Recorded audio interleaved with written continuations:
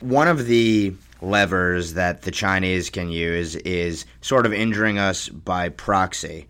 One particular part of your book that I found very interesting was in regard to the Chinese first aiding Saddam Hussein's regime in Iraq and then also aiding the Taliban in Afghanistan, despite the fact that theoretically they were supposed to be allies with the U.S. in the quote-unquote war on terror.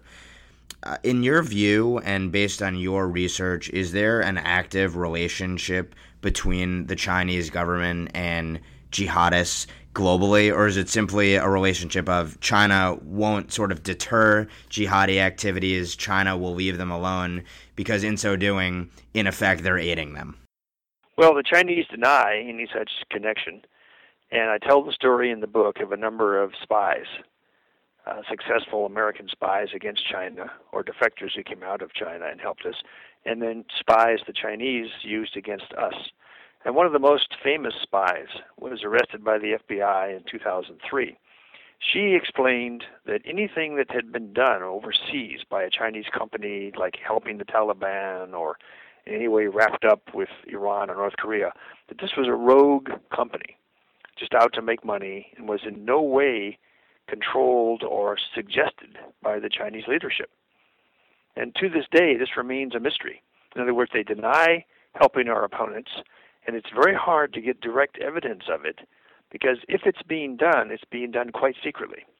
It's what I call an intelligence failure of major proportions, that we don't fully understand China's intentions toward a number of our own problems, like why won't they help us with ISIS? Why won't they help us with really strong sanctions on Iran? Why won't they just tell their only military ally, North Korea, don't produce nuclear weapons? Instead, what they always tell us is, we're working with you, we support you, we'll help you, and then they don't quite do it. So as you know, it's very difficult to sound the alarm or in any way warn against this kind of Chinese behavior, because a lot of Americans simply believe the Chinese at face value.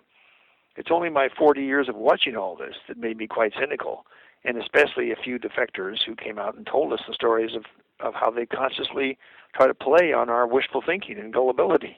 They're really very good at it. I have a sense of admiration for Chinese strategy. They really have the number of the Americans and how to fool them.